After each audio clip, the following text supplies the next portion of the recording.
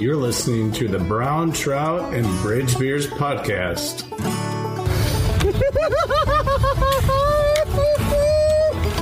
Oh, there it is.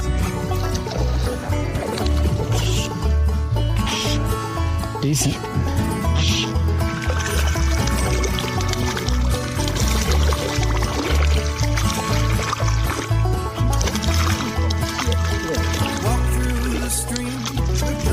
Move it.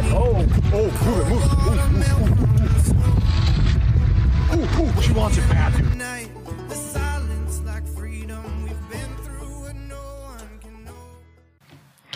Chuck and Meat. Hit record, so we're doing that kind of stuff. Hey guys, welcome to episode 5 of the Brown Trout Bridge Beers podcast. We're recording at Bob Mitchell's Fly Shop in St. Paul. Yes, we are. And it is open tie night here at kind of Bob Mitchell's and Lake Monster Brewing. So throughout the wintertime, they're going to do, what is it, the first and third Tuesday. Yep.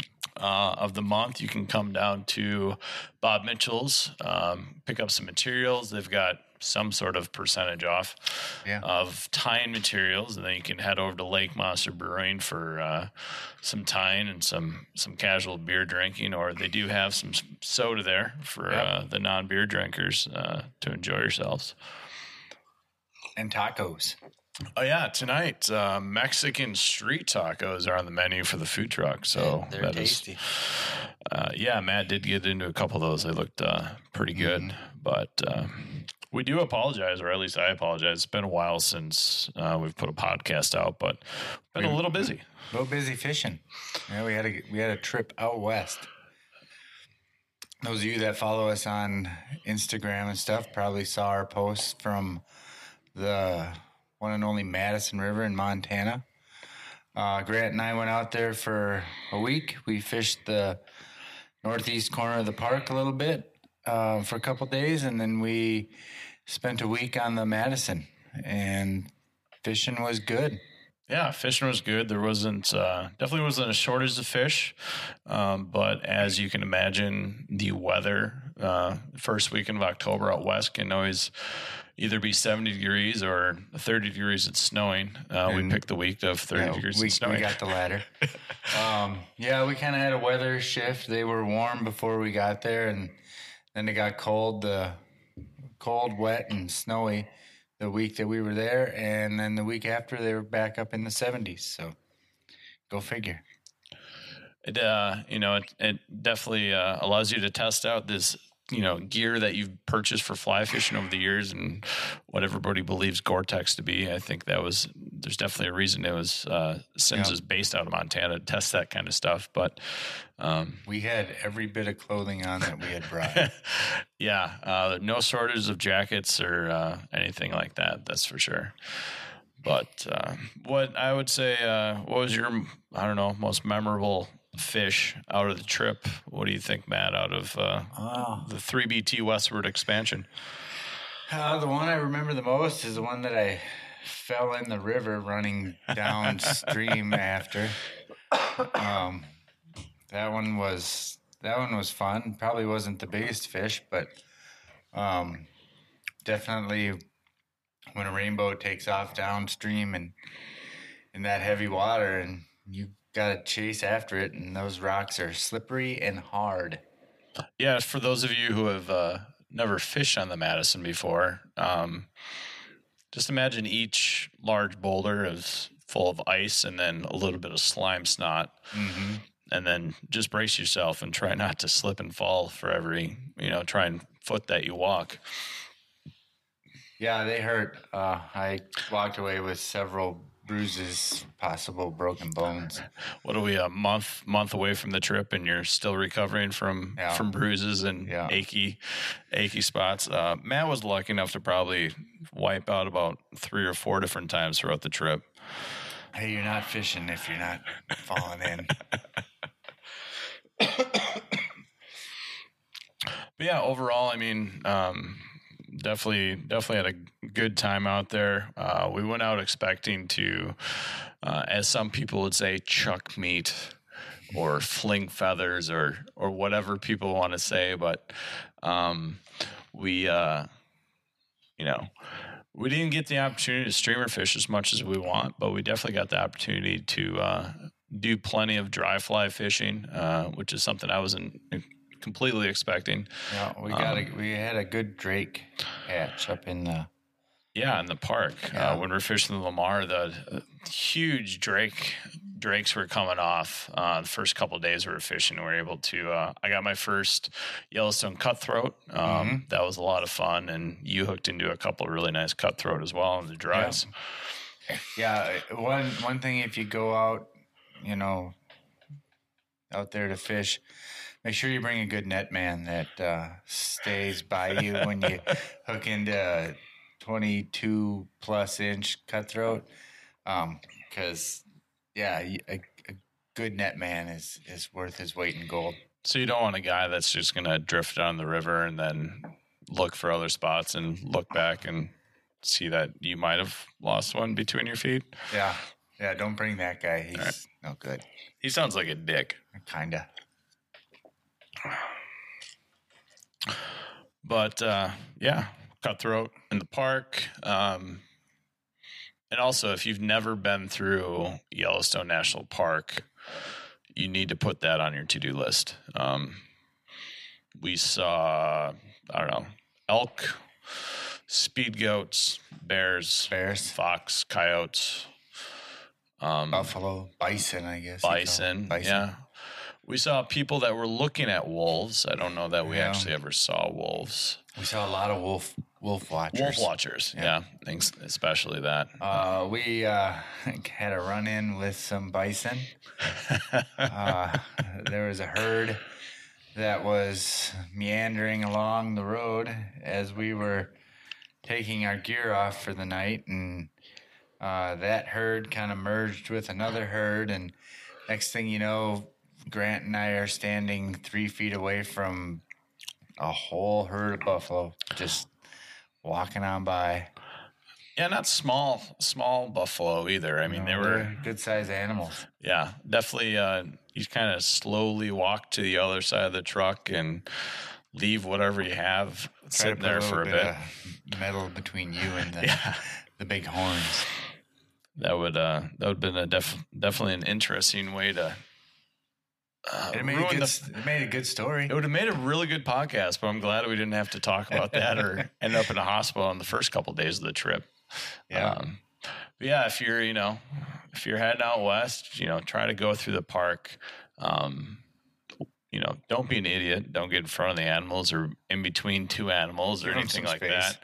Give them plenty of space, but they'll definitely give you plenty of opportunities to roll your window down and stick your arm out with the camera and take a photo or talk to them or, whatever you need to do.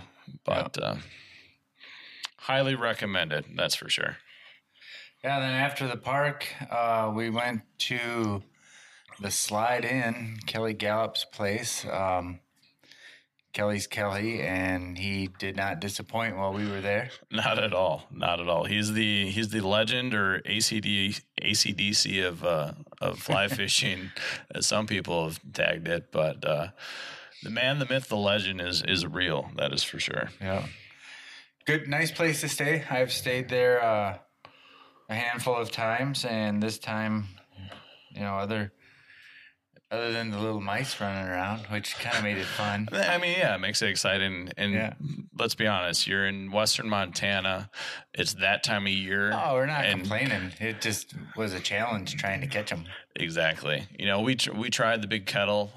We tried with the hams boxes. Yep. I think we probably fed them 10 or 15 cookies and crackers before our lovely maid kicked in and helped us out with a couple traps. Yep. We did end the life of two pretty healthy looking mice by the time we left there. But the great part is you get done fishing, you come back to your cabin, pour a cocktail, and you can walk over to the fly shop and cruise around. And Kelly's just sitting there at his big desk, with the guys, bullshitting, tying flies, and talk to everybody and see what's happening for the day. So. Yeah, good time. And then our last night there, we went to Big Sky Anglers, and I gave a tying demonstration for those that showed up. And another great shop. If you're ever out going through West Yellowstone, make sure and stop into Big Sky Anglers and say hi and tell them Matt and Grant sent you. And yeah, it's a good time, good trip. Yeah, absolutely. West Yellowstone's a pretty fun town. They've definitely there isn't a shortage of fly shops, but Nope. yeah, the guys over at Big Sky. Big Sky Angler definitely treated us well, fed us some really good pizza, and helped us on our way as we're on our way out of town. So Yeah, it was a good night. Needless to say, we're definitely putting that on the books again for next year. We will be back. Looking at the same time, so we'll keep you guys updated on, when we plan to head out there, and who knows, we might run into somebody while we're out there trying to catch some big browns. Trying. It's always trying. So now it's what is it? Early November. Early Here in November Minnesota. in the Midwest. Yep. The regular trout season closed the middle of October. But there is still fishing. There's a handful of streams that the DNR has deemed fishable. Yeah, call it catch and release from that, October 15th till that first week in January time. So there's maps on the Minnesota DNR website, but Make sure and check that out. check those out for the specific locations. But Whitewater State Park is one of them, Beaver Creek State Park, Forestville State Park, the downtown stretch of the route that goes through the Lanesboro, the stretch of the route that goes through Preston. You've got Mill Creek and Chatfield, and then you've got the route that runs through Spring Valley as well. Yep. That you can fish. All really good water. Great water. Matt and I we went and fished Preston and Chatfield this last Sunday. In the rain, of course, because we don't fish unless it's raining or snowing out. We have the ability to bring precipitation wherever we go. This is true. But yeah, we had luck on streamers. Did some nymphing. Yeah. I think if we would have looked in the right places, there probably would have been some opportunities for some dry flies, just because we did see some surface rises. And with the cold and rain, we didn't hit it all that hard, but we managed to find some fish. Ran into Driftless Zone. If you're on Instagram, he's a pretty nice guy. He guides down there. Guides out of what, the Root River Rod Co. Yep. In Lanesboro. Yep. So give him a look sometime when you're down in that area and you need someone to take you fishing and show you where all the big ones are. Yep. Yeah, he can take you. Sounds like he's pretty set up for going out of the drift boat on that Root River system, and definitely has a passion for chucking meat and finding big browns. He's a huge fly fisherman. He is huge. But yeah, winter fishing. I mean, just because can't fish in Wisconsin anymore doesn't mean we can't check out some of these state parks over the Minnesota side. And then January 1st, all the trout streams in southeast Minnesota open up, and they're barbless hooks, catch and release only. But it still beats sitting at home, especially if you get a nice mid-20s temperature day in December or January. It makes for a nice way to spend a weekend. It helps eliminate that cabin fever that I think many of us are starting to feel pretty good right now in the Midwest, now that it's 5 o'clock and getting dark out after the time change. Yeah, I can't get used to that. But speaking of barbless hooks, Matt, when you're tying barbless hooks, what's your favorite go-to? There is only one barbless hook, and that is Firehole Outdoors. They make probably the best, most affordable barbless hooks out there. I mean, there's other hooks that are good, but you're gonna pay for it. Joe, the owner, him and I are good friends, and his philosophy is he wants to put out good hooks that everybody can afford, and they are real reasonable. Just recently, he came out with beads. Kind of did a pre-release sale on those. They should be coming out here any day now, I would think. Last I talked to him, I know he was counting. He just got a shipment in, and he was counting beads and separating them by colors and size. And they're all tungsten. Hands down, the most reasonably priced tungsten beads you will ever find. You can't. None of the other brands can touch them as far as price goes. And if the beads are anything like the hooks, because I've tied on the hooks, I've definitely fished plenty of your flies that have been tied on those hooks, and if there's, if the beads are anything like he sticks to quality on his hooks, that's going to be an excellent product that everybody's going to find out here. And just to throw this out there, we are not endorsed by Firehole Hooks. We just really enjoy the product. We do, and we'll have Joe on the podcast here probably next month. Yeah, be able to talk about their process, what they're doing. And they're out of Bozeman, right? They are out of Bozeman, okay. Montana made. So yeah, it's just want to bring that up as we're coming through tying season. As I mentioned, Bob Mitchell's has their first and third Tuesday of every month here, probably till March or April for open tie. I think they go through April. Is it through April?